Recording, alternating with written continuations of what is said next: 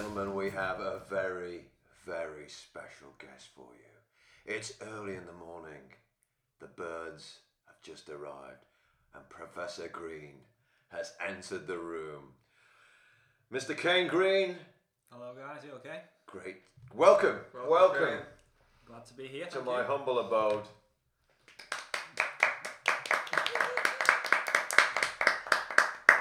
You're a professor. You don't like that term, professor? Only because it's inaccurate. I like the term. John Joe, you always introduce me as a professor whenever we meet anyone kind of. But in France, a teacher is a professor. Yeah, that's Spanish. But we're not in France though, are we? Yeah, unfortunately not. What is a professor then? A professor is someone like us, like a PhD in the subject. So okay. Sort of like people at university lecturers. We got the wrong guy, So Matthew. I'm just a humble teacher of English. Wigan College, you're more than a humble teacher, sir.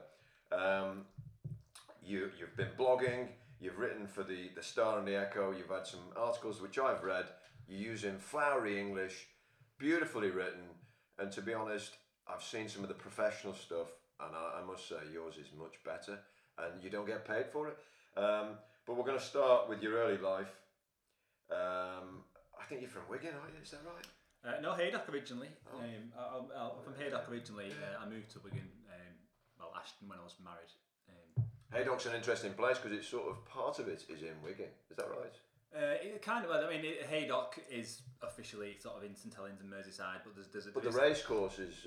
The racecourse is the border. So Haydock is basically the kind of outer edge of Merseyside. As soon as you go past Haydock Racecourse, you're in Ashton, which is then Wigan and Greater Manchester. But the racecourse itself, where is that?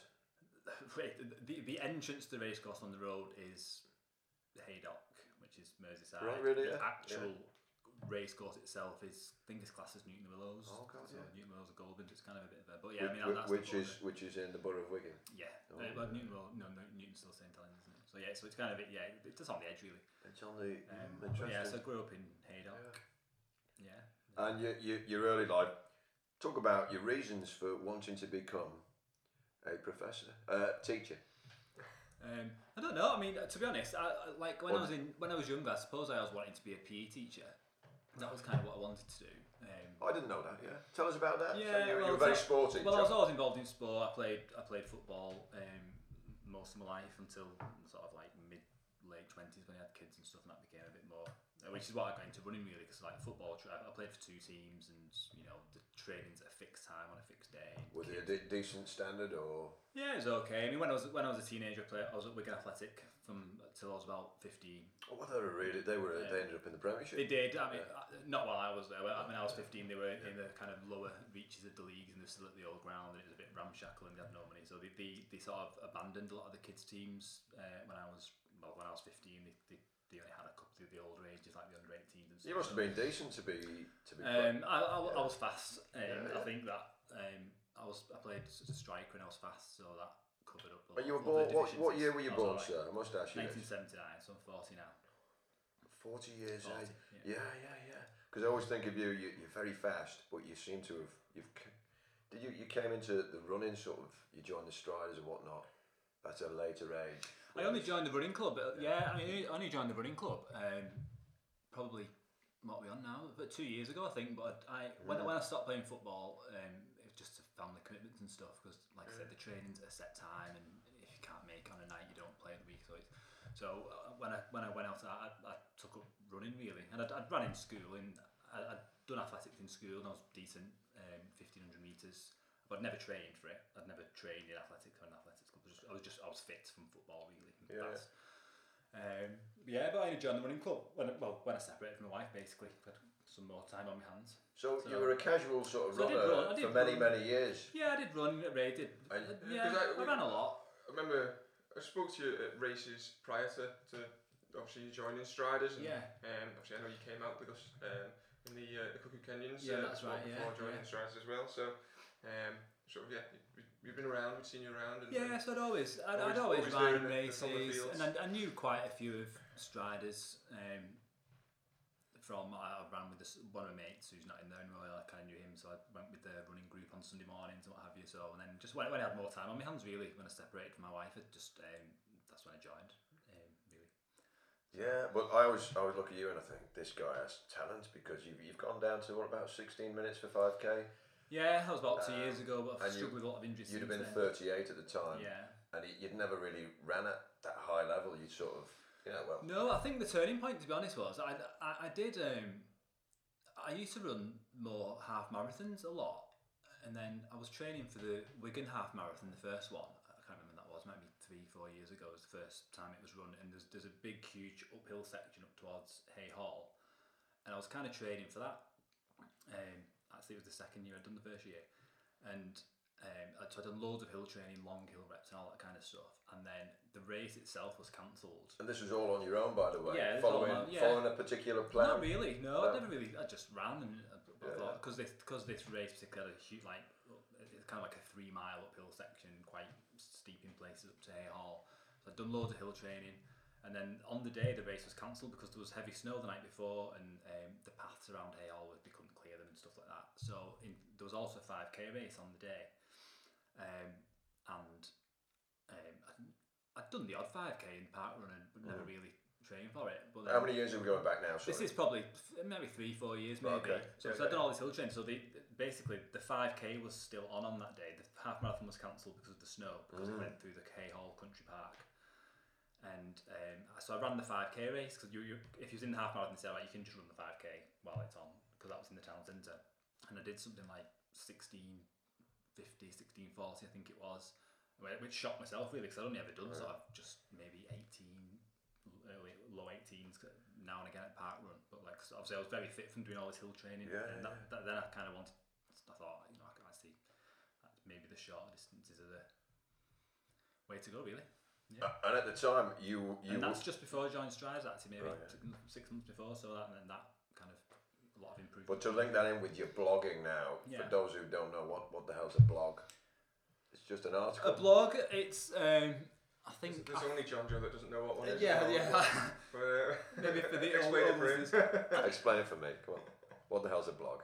I think, is it short for weblog? Originally, I think it is. It's just basically something written online that you don't need to. So it could be on any format. So it could be on any social media. It could be on anything. A written article is a blog. It's a written article. I mean, generally, I suppose in the past, if you wanted to have anything published, someone had to read your writing and deem it good enough to be printed in a magazine or a newspaper or whatever else. Now the internet. Well, you were blogging. Where were you blogging? I just did. The first one I did was the Parbold Hill Race. In fact, I remember it was probably the first time I ever met Matthew, actually. I think with the Parbold Hill Race, it might have been 5 years ago maybe. And I remember speaking to it then, you won the race, and I think you'd not long been back into running there.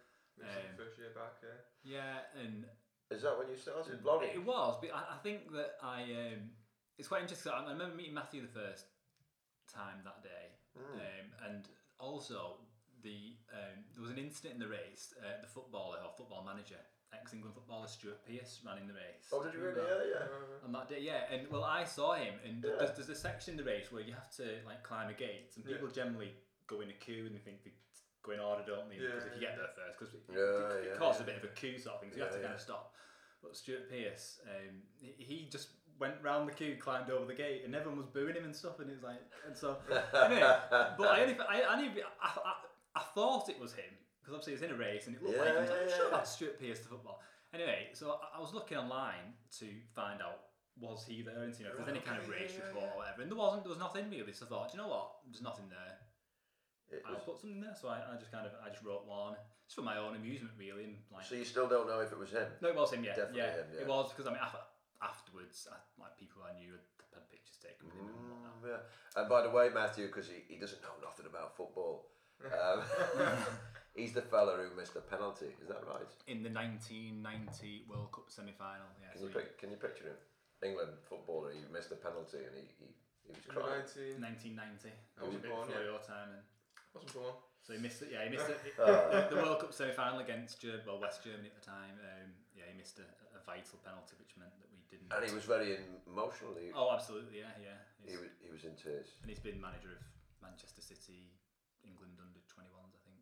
I actually saw him in a queue at Pogues. He's a big music fan. Yeah, he is. He's a big music. In Manchester, there. Yeah, that was a few years ago. It's an old sort of punk rocker type. So, Yes, that's so sorry, really. that's where you started writing. That's where it started. I just thought. Where did you publish the article? There's just on the Google. You can basically set up your own blog page on Google. It's called Blogspot, I think it's called. Or there's a few WordPress. You can literally just open an account. You write stuff, share it on Facebook with your friends and that. And then, have you always enjoyed a passion for writing? You're an English teacher. You didn't see yourself as an English teacher, but and you when you left school. Was that topic? We went off that. Your reason for becoming a teacher. I think I wanted to be a teacher. I think initially I was always involved in sport. And I did A-level PE at college and what have you. And then I actually started a sports science degree at John Moores. But then I went living abroad for 2 years, so I kind of left that after a year. Right, okay. I went living abroad for 2 years, and then when to be honest, it was quite a pragmatic decision, really. I think that I'd spoken to people, and it was quite difficult to get a PE teaching job. Obviously, like English and maths, it's the main subject, so there's a lot more opportunities, really. And I found people when I came back from living in Spain for 2 years, people I know who had done PE teaching courses were finding it quite difficult to get a job. So is that still the case today, or things I think so, yeah. I mean, if you think in any given school there are fewer PE teachers than English and maths teachers and science teachers. Oh, okay, interesting. And I suppose it's something a lot of people want to do, PE teaching, I suppose. Yeah. So you got into. I always think And I didn't just choose English and think I'll do that instead. I mean, that was always something I've always read. I've always been.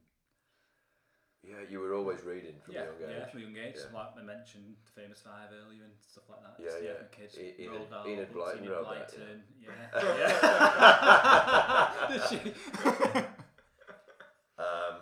Should have supplied him with false information before Kane.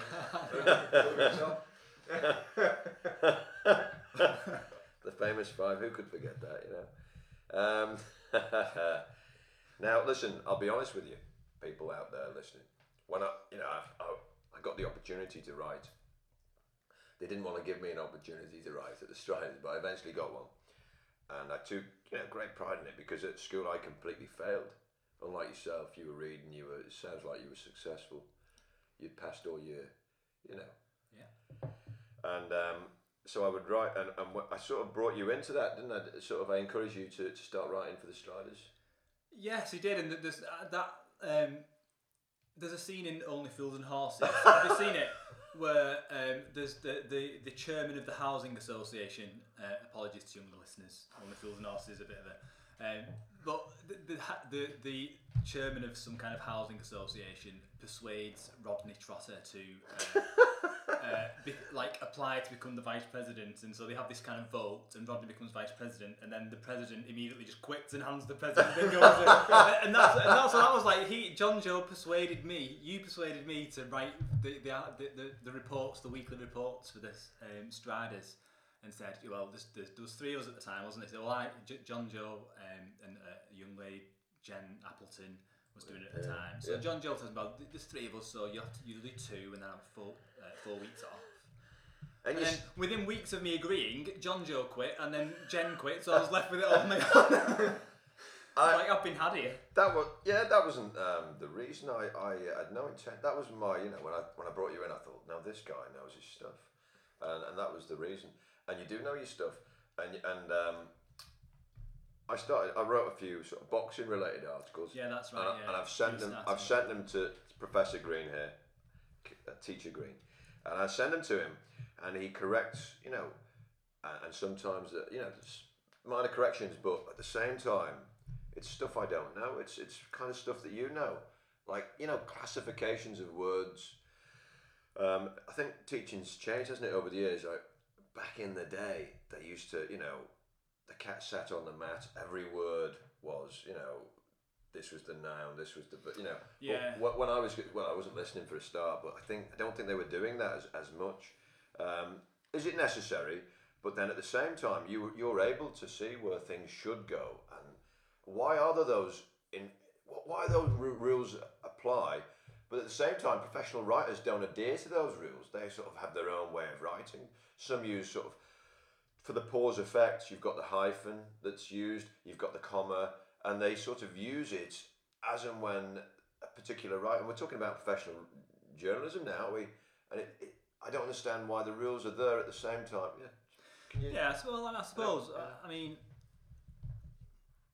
it's kind of with writing rules are there to be broken. I mean, like if you know you could write a sentence that's ungrammatical, but a writer might use that for a certain purpose, sort of thing. So it's kind of, and you notice that, I suppose. So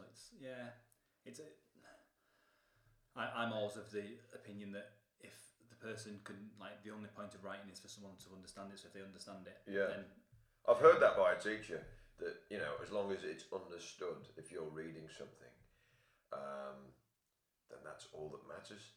But then you couldn't be like, you're a teacher, so you're there to correct, aren't you? At the same time, it's like a I mean, I mark the GCSE exams in summer, not this year obviously. That's normally my holiday fund, but that's gone out the window this year because the exams are no exams. But I know. I don't know if you know, it's changed from grade A star to G to grade 1 to 9 now. Yeah, I heard about this. Yeah. So to get what's all that about? To get a grade 4, which is like in the writing part, to get a grade 4, which is a C.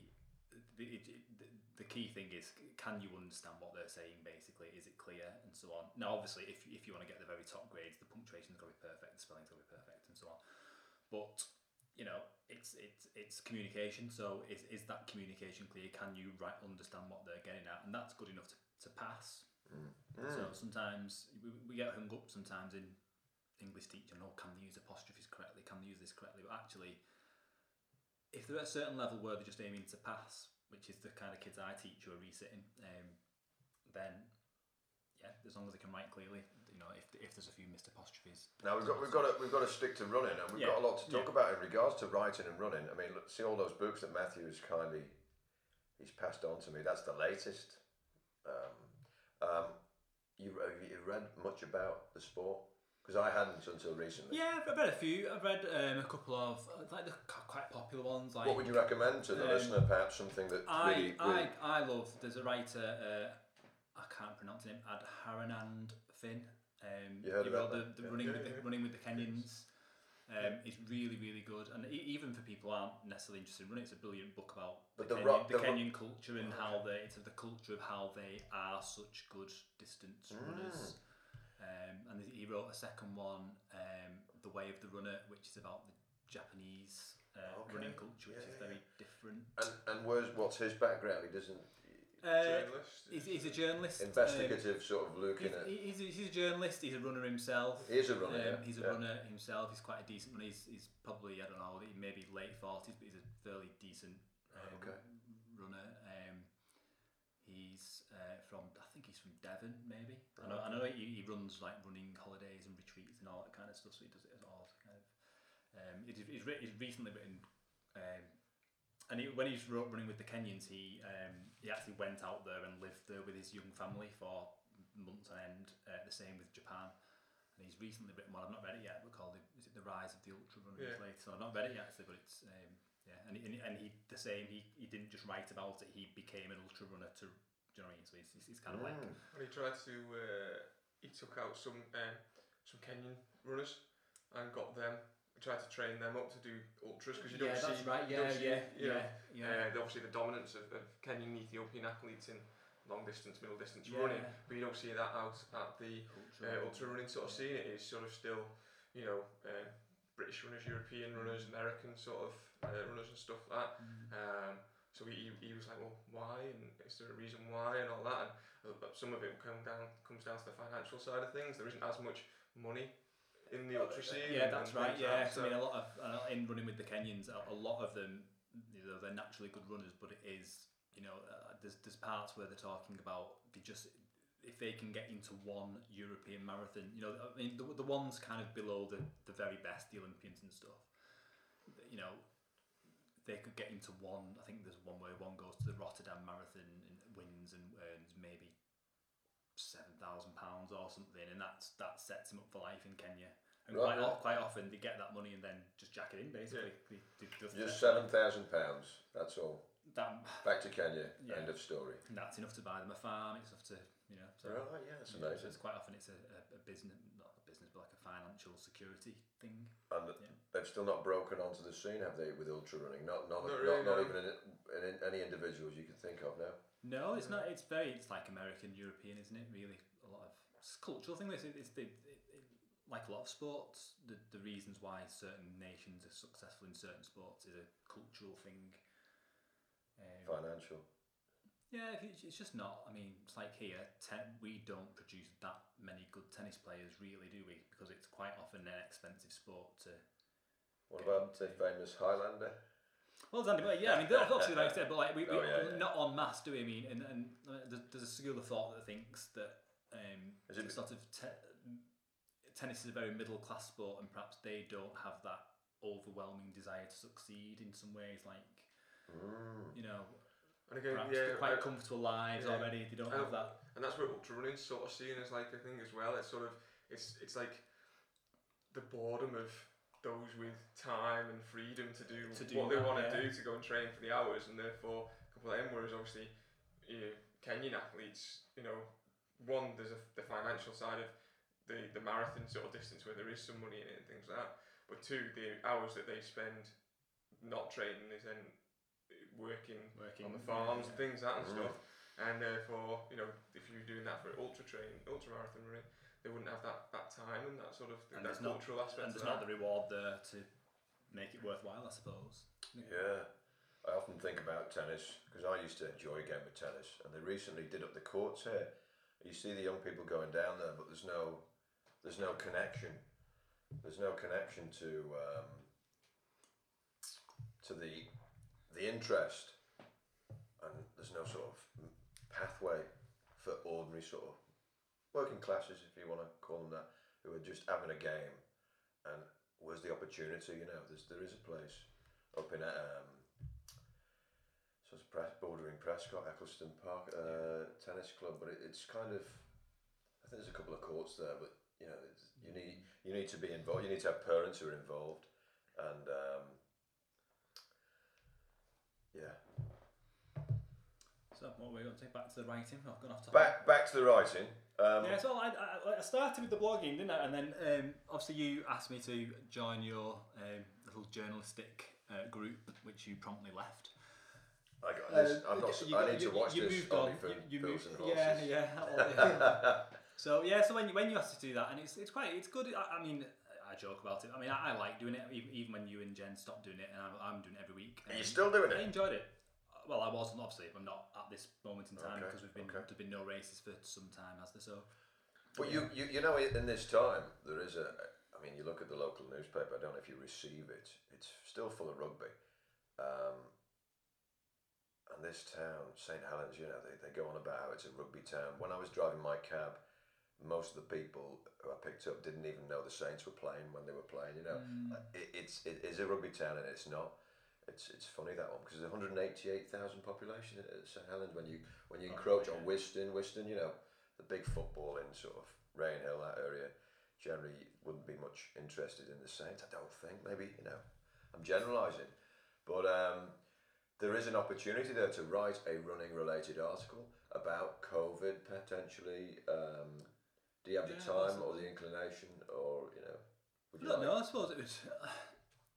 I'm not sure what you could say really, other than I suppose you could, if it's for the local paper. I mean, are they really interested in what people are doing, just running around the streets while there's no races? I don't know. I don't think. Yeah, but that's the problem. There was no connect. With the St Helens Star. I mean, I'm really disappointed with the sports editor. I mean, claiming your work, my work, was sending in these articles, and he's putting his stamp on articles, which and there was a case there where you sent something in, and this you don't recall that? Yeah, tell the people about it, because that's an injustice. I mean, first of all, I mean, I don't write those articles for money. Obviously, I write them for the members of the running club and to give recognition to people and whatnot. Which is a great reward in itself. Yeah, so essentially, I write them just the weekly race reports. Usually the race on a Sunday, at the weekend, and then I kind of write the reports, and then it sends to St Helens Star, the St Helens Reporter, the local St Helens Unlimited, the local website. And don't forget the famous Echo. Yeah, the Echo occasionally. Because that is much more widely Liverpool Echo occasionally. circulated. 1 million copies or something like that. It's quite a lot. Copies. So there was one occasion where I saw my article word for word in the St Helens Star on the website actually, and it was written by, I can't remember the gentleman's name. Name and shaming. I can't remember the name. So anyway, it's there at the top by whatever his name is, Joe Blogs, and I was like, it's quite annoying. I mean, I don't do it for money, but very frustrating.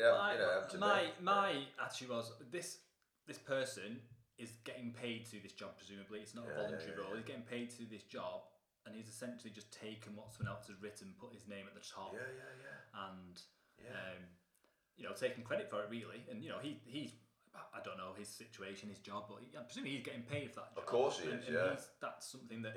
So anyway, I did email them, and I kind of said, quite sort of strongly worded email.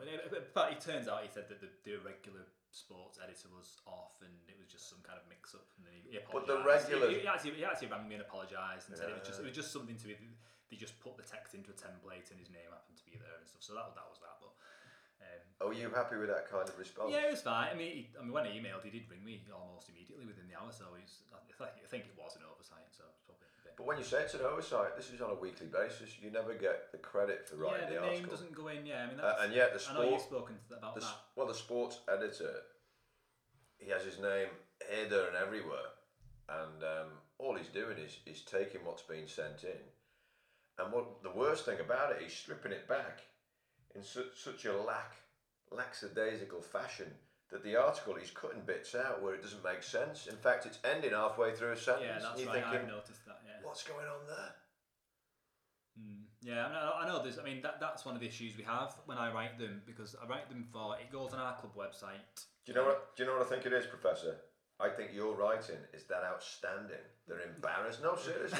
No, they're embarrassed.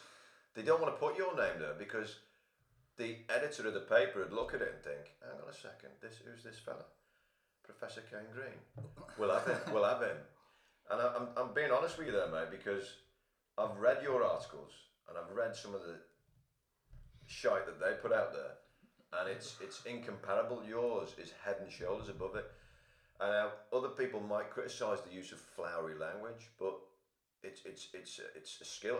I mean, I read a book recently, sports articles, The Power and the Glory. Matthew read it as well. Yeah. And as you progress through the last century, and you see writing on running in particular, different writers have a completely different idea or different, and they've added this flowery sort of context, really sort of energised the writing and captivated the reader, which is what you want to do, isn't it?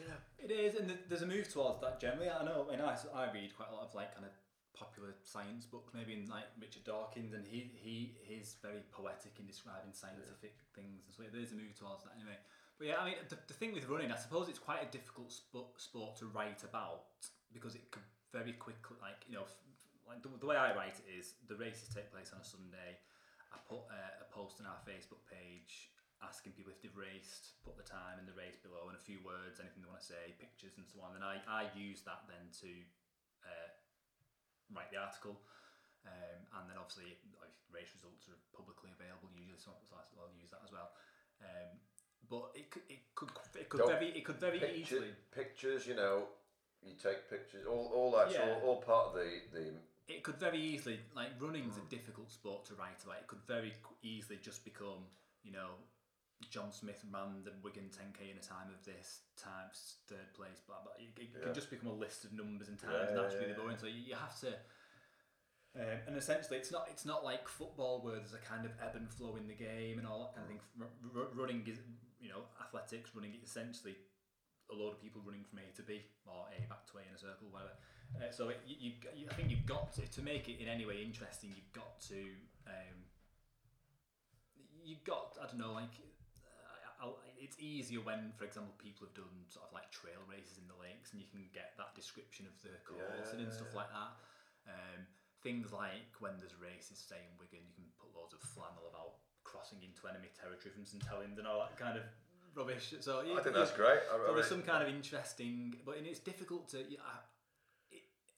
I find it easy to write, but then Is it not time consuming? it can be quite repetitive because I mean, how many different ways can you say someone finished the race in? You know, you can have like they crossed the line in this, they finished strongly to finish it. So it can become quite repetitive. So you have to be creative with the way you. Isn't that great practice though for someone who's an aspiring writer? Maybe one day you'll put a book together. I think you should. Yeah, possibly. And what you're doing there—that's your homework, isn't it? That's what you're developing. Yeah.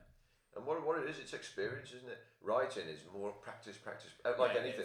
Yeah. And I tend to kind of dash it off quite quickly, and I'll go back and edit it. Whereas when you first started doing that kind of thing, maybe not. I don't know. Or when you first writing of it, you have to do it time consuming. Like the actual writing, once I've got everything together, the actual writing of it doesn't take me that long. I mean, depending, obviously, some days there are, for example, when there was the St Helens 10K, I think our running club had maybe 70 people running in it. That's quite difficult in itself because I can't mention 70 people. So you then get to like, who do you leave in? Who do you? But the main time consuming thing is getting the information together. So from the Facebook page and the race results and things like that. The actual writing of it doesn't take too long. That's why I went on to write about boxing, because it was like a different sport. So I thought, well, it's going to test me in a different way to write about. I mean, I know a little bit about. I know more about it maybe than I make out. You know, but you know, it's a different description, isn't it? You describe it, and with that, I found myself sort of improving. But then, of course, you'll get the critics in the running, and they'll look at Flowery like, how dare he speak about that particular person?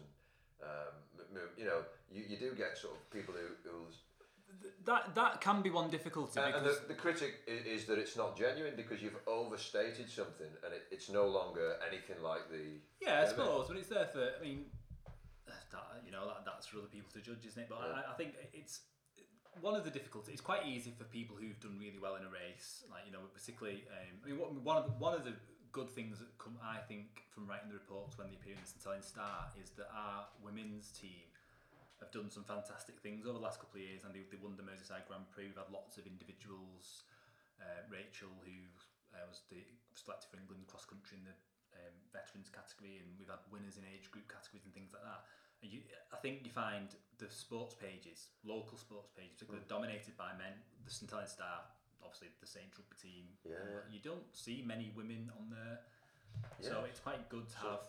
Kind of celebrate women's achievements. You've been able to bring some balance to the. And I think it publicises the club in a way. So I mean, if someone's thinking of joining a running club and think maybe, because I think a lot of people do think running clubs are for serious athletes who are really trying to, you know. But if someone sees my report in the paper, which tells them about, and I'm not kind of denigrating anyone's achievement, but like someone says they've run 10K, say, in 1 hour 5 minutes, and their name is in the newspaper, they might think, well, actually, you know, I can do that. Like, I could probably run a 10K in an hour and 10-15 minutes. I can join a running club. So it's kind of publicising the club in a way that sort of telling the local community, I suppose, that, you know, Striders isn't just for not elite athletes, but it's not just for serious racing athletes. It's for everyone, and you know.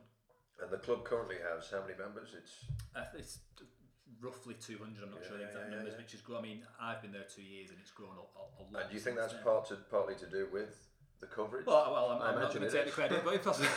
No, possibly. I think that's because there must be. I mean, must be an impact there, surely. Like when I tell people who aren't into running that we have people in our running club who are in the 60s and people who are like, you know, of all shapes, sizes, ages, they're quite surprised because they know I'm like a fairly decent runner, so they think I'm in a running club which is, you know, like a really competitive, sort of like almost semi-professional outfit. But it's not, you know, it's not. There's elements of that, but it's for everyone, and I think, and it's just nice to see, you know, people who are never gonna run like Matthew and do 30 minutes for a 10K or whatever can see their name in the newspaper.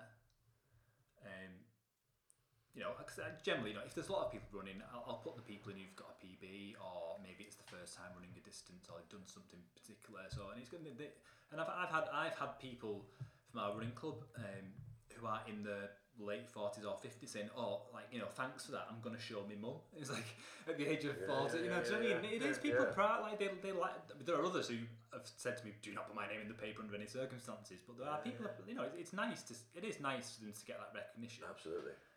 You know, some people are never going to win a race, me included, you know, but well, hang on a second. Didn't you win a race? I think you won. You were very close to winning something, weren't you? Twice when you beat me, yeah. Well, there you go, that's close.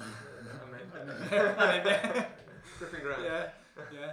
So, but yeah, it's just, I think it's just nice to get recognition, and you know, when I write it, it can be quite long, and the whole thing goes on the club website and on the St Helens Unlimited. They just copy it word for word, but the St Helens Star, as you mentioned, they edit it and it's short. I must say, I think St Helens Unlimited have been far more respectful of the they're writer. Really good. Yeah, they're very good. Mike Ashworth, he and they're great. I mean, I'll send it. You know, there's quite a tight deadline for the St Helens Star because I mean, obviously races in the main take place on Sunday mornings. By the time they finished, it's Sunday lunchtime, obviously, and the deadline for the St Helens Star is like lunchtime. So they say, but it's not true. Actually. Yeah, it's kind of lunchtime on Monday. They try and get it. So obviously, I'm in work Monday morning, so you know that gives me Sunday to get the information together, write the article. I have been known to, you know, kind of Sunday afternoon. Quite often spend Sunday afternoons in the local pub with a friend, and I've been known to be typing a paragraph or two when the friend's in the toilet or whatever. There's a proper journalism, that writing your articles from the pub. But so it's quite a tight deadline. But I mean, it took me hours at times, you know, because if you want a finished product, it's going to take you more and more time, isn't it? If you want the best, and for you, okay, it would take you less time because you've got more experience, but it took a lot of time. I remember sitting on a boat going over to Ireland, an 8-hour ferry journey, and writing this boxing thing. And I was just sat there almost the whole time, picking these words apart and trying to include everybody. And then, of course, you've got the pictures. They can be even more time consuming to get hold of the right. And then you've got question marks over the pictures. Hang on a second. If I use that one or not that one, that kid's going to be offended, or his parents, because he was the boxer of the night. Yeah, or whatever, especially it's kids, I suppose. Yeah. I do have that, and you know, I'll put it on the Facebook page and. You know, I might get 20 pictures. You've got to make a decision, and you can't please everybody. And by the way, in terms of plagiarism, this is important because I've seen your articles in the Echo, and that's a huge paper in Liverpool, isn't it? You know, every Liverpool Echo, and we talk about the word's plagiarism, isn't it? Yeah. When you take something and I mean, again, your words, somebody else in the picture claiming to have written this, I'm thinking. Something really not. I know I'm going back on that subject, but something really not right about that. But moving on, Matthews must have some questions. I think it swings out of that discussion in a way. Some of this, what I've got written down, but I suppose the sort of collected. I mean, the Echo sort of collects little bits and pieces from different clubs. Obviously, from Striders, from Liverpool Harriers. Sometimes there's something from Sutton if I bother to write anything and send it to him. And there's, you know, so it collects it all together in there. And I suppose what I think ties into some of the stuff I've got written down is let's dive a little deeper into your thoughts on athletics in the media itself, in the mainstream media. It's, you know, athletics as a whole sort of covers a 4-year cycle, which all revolves around the Olympic Games. And obviously we lost that this year and postponed to next year. You know, in the UK, sport dominant is football. Obviously, we've got in St Helens in the northwest, rugby is pretty dominant. But athletics and running sits around that sort of, you know, it's that 4-year cycle when it's really thrown into the mainstream media of the Olympic Games, and then the rest of the time it sort of gets forgotten about. Except it's probably the highest number of participation sport in the country, and I think that's grown even more so during lockdown. But then the people who participate in it from that level, there's a divide between that and then that sort of competitive on TV sort of media representation of the sport. And maybe it's a better ways it could be presented. Is the things I know, for example, the Diamond League, which is the sort of the key event in athletics, in the athletics calendar, sort of like the football matches across the league and stuff. Season, isn't it? Yeah. Got rid of the 5k. This what should have been this season. There was going to be no 5,000 metres. I found that strange. Obviously, taking part in say park run that we've talked about many times on this podcast. People know what a 5k is. They understand the distance in comparison to say 1,500 metres or an 800 metres. It's a bit of a what does that mean and what's a good time in that and things. Whereas a 5k, you run it every week. Yeah, so when you see someone in the Diamond League do a 5k in whatever 13 minutes something or 12 actually, yeah, 12 top. But like someone can watch that and think, oh my god, that's literally twice as fast as me, and you can get a grasp of. I suppose like people at St Helens Park can think, oh my god, they're doing that in half. I found that strange when I heard actually. Cause I'd say, like say athletics parties, I'd say 5k is probably. I don't know this. It's probably the most participated in sporting activity in this country. 5k with parkrun now. There's so many people, and then for them to cut that out, strange. I mean, I don't know what the reasons were. Maybe they wanted to cut the TV show into. Cut the TV, yeah, to sort of fit into the TV. So I suppose that's knocking. But they could still. I mean, quite often they could edit it, can't you? See it sometimes the highlights. They can knock that middle section out to nothing. But yeah, I think. It is strange because I think I've spoken to a lot of runners, and they're not remotely interested in athletics. Yeah. They do it themselves and they're quite keen, and they'll read stuff about their own training and things like that. But they're not really that interested in elite athletics in a way that kids who play football are always trying to imitate Messi, Ronaldo, Liverpool players, whatever. And most other sports. People who play the sport are interested in the elite level of that sport, but athletics seems to be there is a disconnect, and I don't know if it is football's constant. I mean, apart from 6-7 weeks in summer every other year, football is constantly on and it's always available. Athletics isn't, is it? And there is that. Is that divide? I think it's because it's like most for a lot of people, the only time to see athletics is in the Olympics. Yeah. Possibly the World Championships, which is kind of in between that cycle, isn't it? I think it might be. It's almost like every 4 years there's someone new, isn't there? Yeah. So like with football, because it's weekly, it's literally weekly, and it's a continuing sort of narrative, isn't it? And it's like, but because athletics isn't on the TV that much, it's almost like when the Olympics comes round and a lot like who've we got in the 400 meters, all of that. They've never heard of these people before, and it's almost like, and that's it. To be honest, it's why I don't. I mean, I love athletics because I follow like the Diamond League and things like that. So I'll kind of follow, and the kind of stories of the athletes and kind of how they're progressing and so on. That's why I've never been able to say you're interested in boxing. I've never been interested in boxing because like you don't. Like I support a football team, I support Everton, watch Everton every week, and you can follow that. But with boxing, they only fight every, like professional boxing, they only fight every 6 months, maybe 4 or 5 days. Is that right? I don't know. I'm not interested in it. No. Despite what you said earlier. So yeah, you don't get that narrative. It's like you like people. You don't support a boxer as such, do you? I mean, and maybe athletics is the same. Yeah, I was going to say. Country, there's more national in athletics, so that's maybe why. But I think that 4 year cycle means that every time 4 years has passed, there's usually you get a couple who span across maybe 2 Olympics or 3. But usually it's someone new, isn't it? It's someone they've not. And even I think even to that, there's sometimes a lack of characterisation from the athletes. I always think nowadays, if you're gonna get to that sort of level of athletics, you've got to become more. It's more than just the running now. Now that it's the media, if you want to compete against football, you want to compete against rugby, you want to stand out. You've got to stand out. And I suppose a perfect example of that in athletics was Usain Bolt. Oh, absolutely. So he was a character. He was more than just the sport. He took that to that level where he was more well known than some of the top football players at the time and things that you could ask anyone on the planet and they pretty much know who Usain Bolt was, and it wasn't just because of his running performances, but was because of his characterisation. Yeah, it was, and outside on the start line and things. It was completely. I mean, I thought when you watch, particularly 100-meter runners, besides Usain Bolt, they're kind of all the same, aren't they? They all stand there focused at the front. There's no sort of character about them. I'm sure they are in real life, but like when you see them in the sporting arena, they kind of look the same, the stature and stuff.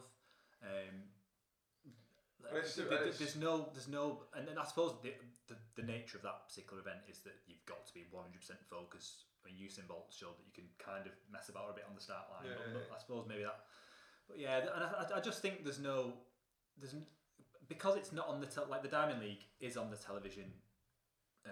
Is it still on the BBC? It was last year, wasn't it? The highlights show. The highlights. Eurosport used to have it. Eurosport, they've dropped it in 2019. It was dropped from Eurosport, so it's after the 2019 season. So it's who shows it as well now, and where is it was on the BBC, but it was kind of on a maybe like a Saturday afternoon, hidden away on BBC Two, and there was not any publicity given to it.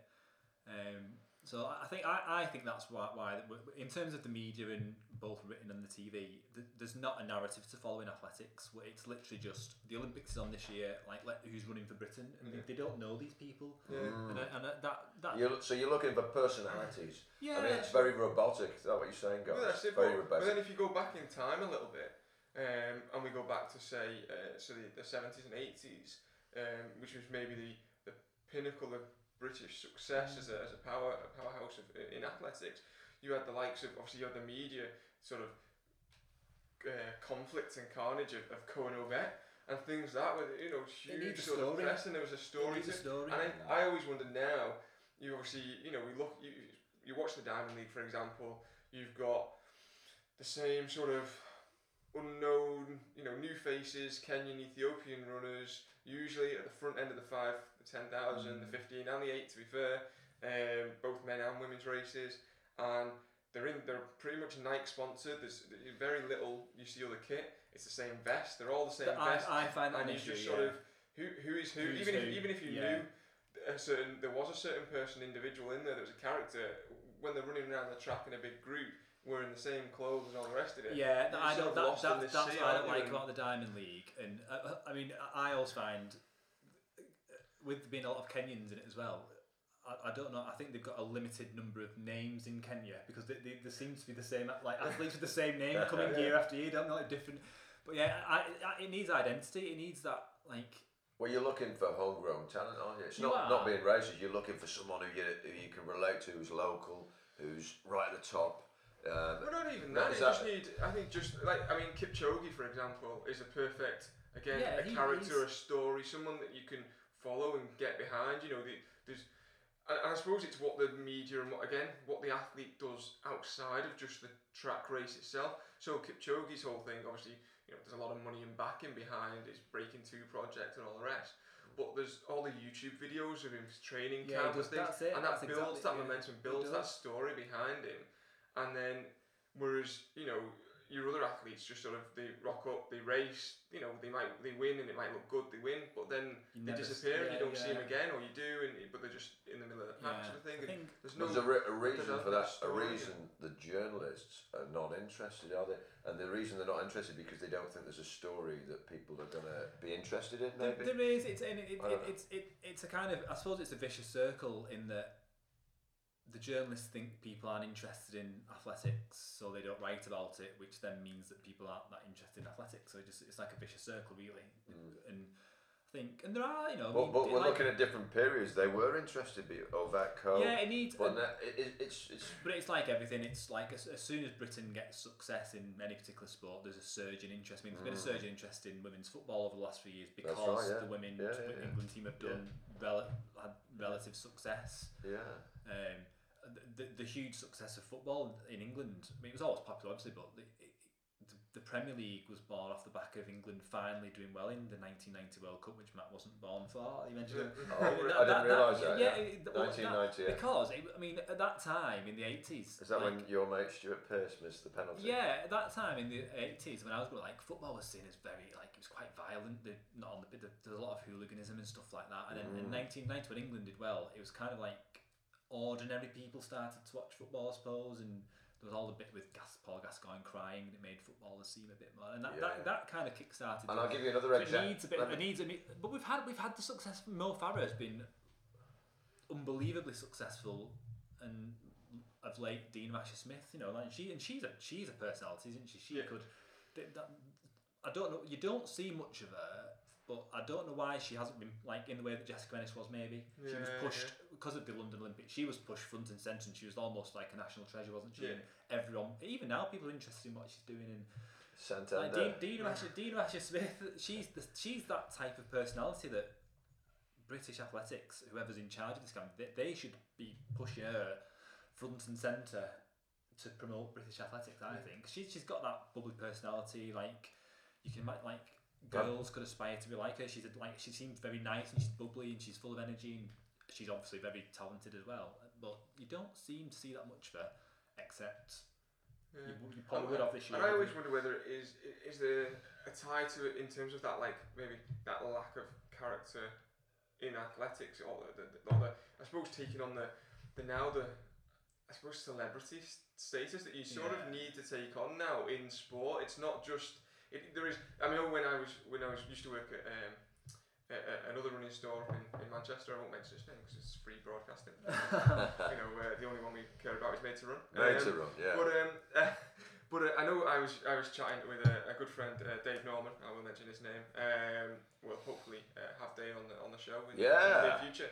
But we were on about how there's a lot of this. Influencers, social media influencers, and now the sponsorship was maybe being taken away from sort of the actual the elite athletes, the pro athletes, and things like that, and given to the general public who they just had big followings on Instagram. There was a case where Puma, who had been Usain Bolt's sponsor for all of his career, then I think a year or two after his retirement from the sport, did the huge athletics range campaign, the marketing campaign for it, and instead of having an athlete to promote and stuff like that, they had one of the Kardashians was the figure, in their athletics wear and everything like that, rather than one of the best, the top female sprinters and things. And I suppose that move into that influencer world and how that then affects athletics and where the money is, because obviously from a sponsorship perspective, they're wanting who's going to reach out to the most. Yeah, it is. Athletes,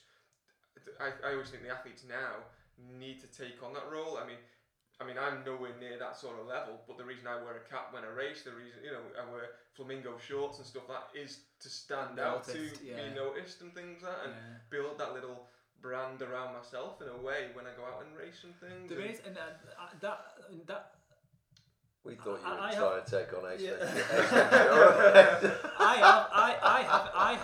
I have Instagram, and I don't use it often. I just because my kids use it and they put stuff on there, so I don't really want that often. But I remember maybe a year ago, I got sort of a follower friend request, whatever you call it, from a person whose name I didn't recognise, and the picture was just like someone running. Yeah. So I just pressed accept. I didn't really look, and don't know. But anyway, later I kind of looked at this person, and like she was like, turns out it's American, very like attractive woman, looked the part, and lots of very arty shots of running in mountains and on the track and stuff like that. And I was like, well, why's this person following me? And anyway, so I went, look, this person had a good-looking gentleman. Well, yeah. This person had like 2, 3, 4 million followers, and she was like, when I looked through it, she was like a good runner, nowhere near being any kind of elite runner, but that was a similar type of thing, and she had all kind of sponsorships from all kinds of companies, almost like she's a good runner and she looks like a runner. But she sold herself very well. Well, yeah, that's it. So she like does all kinds of sponsorship stuff on her page. She's been sponsored by and things like that, and all the shots were kind of very arty, and she's a piece of meat. Beautiful like mountains in the background, stuff like that. So that's money. Good on her. She's making a living out of what she does, but that is kind of where it's going, isn't it? It's this person's got 2 million followers, probably because she's very attractive and she looks the part in the running gear and all that kind of stuff. Yeah. And what I mean is I don't know how she came across my profile, or whether I'm not no expert on the internet, but it's coincidental that someone in America is following me who runs in St Helens. Has she got someone searching runners all over the world? Because you can search it, and just to get followers. Yeah. And then well, that's it. There's I've learned from Jade, who obviously tries to increase her social media presence and things like that, because she knows again that it seems to be required now, and I mean she's sampled. She's done tests of if she takes a photo of her just in a running kit, if she takes a photo of her in a bikini, and posts which one gets the most interest, sort of thing. And it's in a way wrong that a young female athlete now has to post like like that to try and increase presence, which then makes them more marketable to a brand for sponsorship and things like that. But there's the whole technique where you follow people. Which then obviously makes them look at your profile, they follow you, and then what you do is go back and unfollow them all. So it keeps your numbers down on your followers, so it grows your followers. Because that's because I mean this person is from somewhere in America, like I said, and obviously I mean she's not randomly followed some guy from St Helens. I don't know. They might.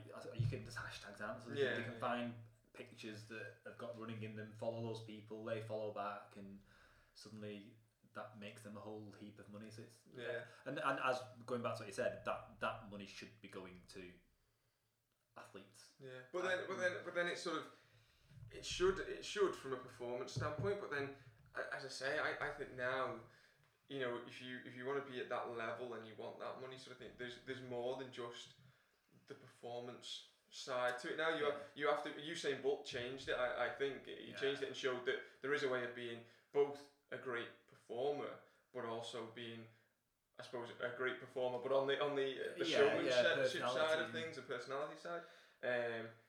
And some athletes, I mean, I always remember Christina Urugu was one of our best 400 meter runner, Olympic gold medalist, world champion. But I always thought she had no personality at all. Whenever she was interviewed or anything, she's really timid, wasn't she? Yeah, and it was like, she was held up as this star of British athletics, but then you could only hold her up as the star of British athletics solely from the performance side of thing, and it sort of. And it's strange because she was, because when she was interviewed, she was very sort of. I mean, it's probably quite. To be honest, I don't know if it's. I mean, I'm stereotyping a little bit. Jamaicans do tend to be quite outgoing, chill, and there's like Elaine Thompson's quite similar to Usain Bolt, isn't she? Not as sort of, but she's very and all that, and the what's the girl with the coloured hair, Shelley-Ann Fraser-Pryce, and they were the outright they've got personality. I think I don't know, the British way is quite self-deprecating and quite. So Christina Urugu, I mean, the way she ran as well, she snatched those gold medals on the line, didn't she? A couple of them, literally, she was nowhere, so the way that she won those races should have made her a star, really. Yeah. And I know there was the drug thing in the background, maybe that was a bit. So there was a bit of So I mean, the way she ran meant that she should have been a star, but like you say in the interview, she just came across as very timid. And I got a theory for you guys. I got a theory. So you're looking for personality. You're talking about robotic sort of athletes, and I think of you talking about boxing. Now snooker was my first love. I used to play a lot of snooker.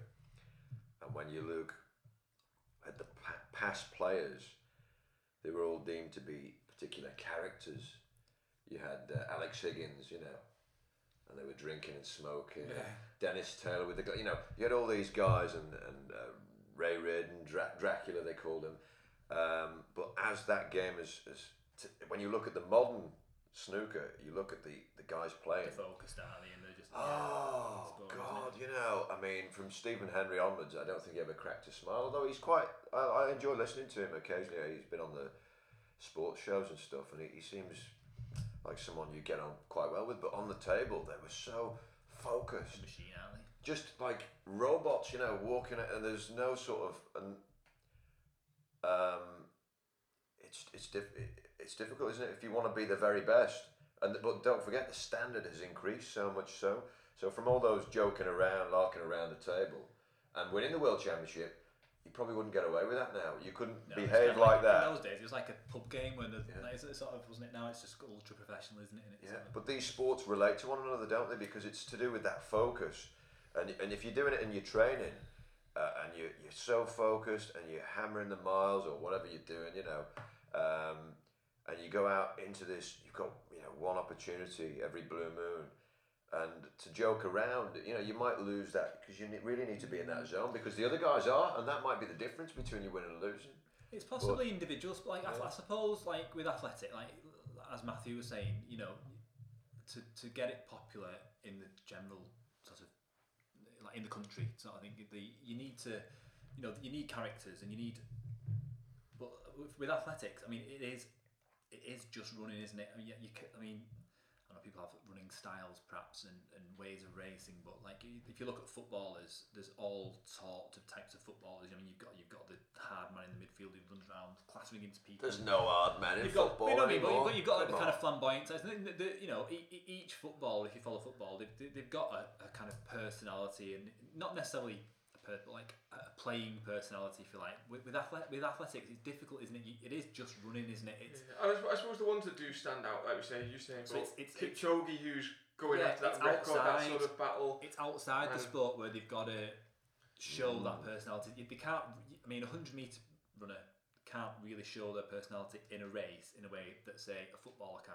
Yeah. I don't believe that when you say a footballer can. I think that's to do with the fact that they're in the newspapers every day of the week, and you do happen to, if you're reading those kind of comics, you know a bit about the person.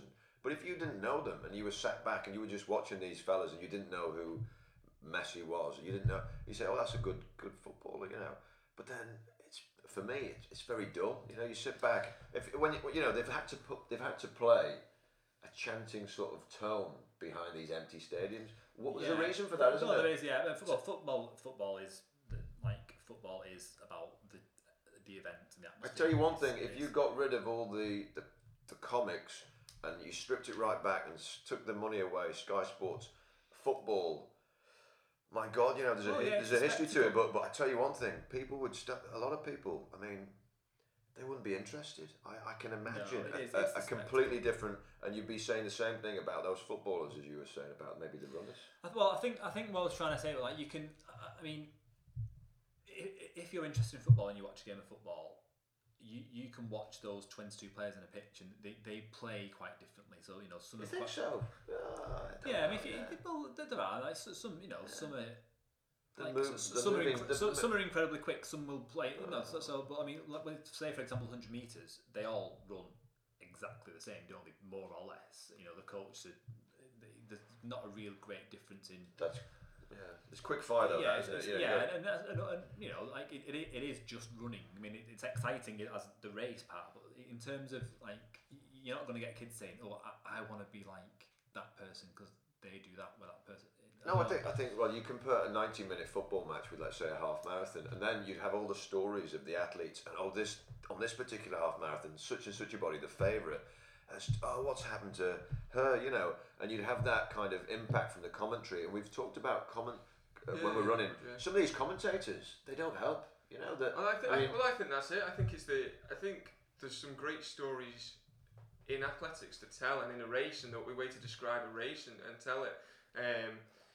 But it's all about how the media then tries to tell that story, and a lot of the time nowadays, your Diamond League, it'll cut mid-race in the distance races, jump to the field events, which you'd want to see, but why not just split screen it and show both of them at the same time, so you could still see the drama unfold. And usually what happens is you cut back to the distance race and the drama's unfolded, the breaks after. There's a group away and you're watching and you're thinking, well, thanks for that, I missed the actual mood. See what you need Ken Green, the journalist, the writer, the flowery language. You need that on the visual side of things. The commentator. I mean, Michael Owen in the football. How dull. I go in. My father, he watches all this stuff, and I listen. Michael Owen's commentating. Oh my God, I'm falling asleep here. What's going on? It does have an impact on your perception of the game, and this is what I'm saying. It's the perception of the football people are perceiving, and with all the camera angles. But if you're actually at the match and you're sat back, and you're just an average sort of, you play a bit of football and you sit back and think, I'd rather be playing the game, to be honest. Than it's a different, like, this. well, I mean, it's completely different. Football on the TV and in the football inside a football ground is two completely different things. But most people are armchair supporters. Yeah, and that's where they get the support from the armchair, from the television, and this is where I think athletics, as you say, really make, if you get someone using that language who can. I think there's make it exciting. Yeah, and like there's some terribly bad decisions in athletics. I mean, I know the Olympics isn't an athletics decision, but like any sporting event is made a million times better by the excitement of the crowd. And then in the Rio Olympics, it was half empty all the time, wasn't it? And like sometimes in the World Championships athletics, you run in half empty stadiums, and that's what made London so good. Really, it is. I mean, there's. Even when watching it on the, obviously being there is one thing, but even watching it on the television, sport is not the same without the excitement. The excitement of the crowd makes it. I mean, I remember I've watched it many, like when Mo Farah won that 10,000 metres at London, the noise, even from the TV, you could just tell that like that was spurring him on. I believe it's quite emotional. I mean, but so like when you've not got the crowd there, it's just nothing really. It's just not. I believe he was very lucky, by the way. He didn't have much competition at the time. Apparently, regards to times and whatnot, but that's another discussion. But that's only in the history. I mean, Dean Asher-Smith benefited in the World Championship from quite a few. Yeah, you can beat against who's there. I mean, the fact is they didn't want to compete. He beat the best at the time, but some of the best weren't there, But anyway, listen, we've had an enjoyable time. Finally, I mean, I don't know if you've got any more questions. I'd like to talk about your future, my friend. You're injured again, plagued with injury. Yes. What's going wrong? Have you taken my advice and done some yoga? No. Do you know what? I think when you mentioned before about like I think it was like 2 years ago last summer when I was kind of at my best, I think, and Matthew and I went up to Lancaster to the race, and I kind of did the kind of 16, 18 I think it was for 5k and 34, 10k. Couple of weeks after that, I just since then it's on and off with injuries, and lower leg calf injuries mainly, and I've managed like 6 weeks at a time training and done a half decent time in a race, and I just seem to keep getting injured, and it's annoying because you've got to find out what's causing it, and you've got to really change something or do something. I'm convinced it's to do with stretching. I think you've got to get down on the mat and start doing some. I think I need to find someone to tell me what to do, because like telling you, when you're in a running club and there's injuries and like everyone's I did this and I do this and I do yoga and I stretch and I walk and it's like it's like what do you do? I literally need. But there is information out there. Ice baths are one, after. But there's too much information in a way, isn't there? It's like there is. That's for everything. I mean, for anything, ice baths. I'm sure I can find one person who swears by ice baths and someone else who says it's absolutely waste of time. Have you done an ice? Have you had it? No. It's not as hard as you think. It's just the lower legs, isn't it? You fill it with. You don't even need ice, but it's just the lower legs. Listen, because I was quite looking forward to turning 40. Like for some people, it's kind of 40, like it's downhill for me. But I think, but like in my mind, it's like V40. Like start winning some prizes. And you can still do that. And that's one of your aspirations. I want to talk about Matthew's got a comic book, which I've read. I don't know if you've read his comic. No, seriously. No. It's a nice comic.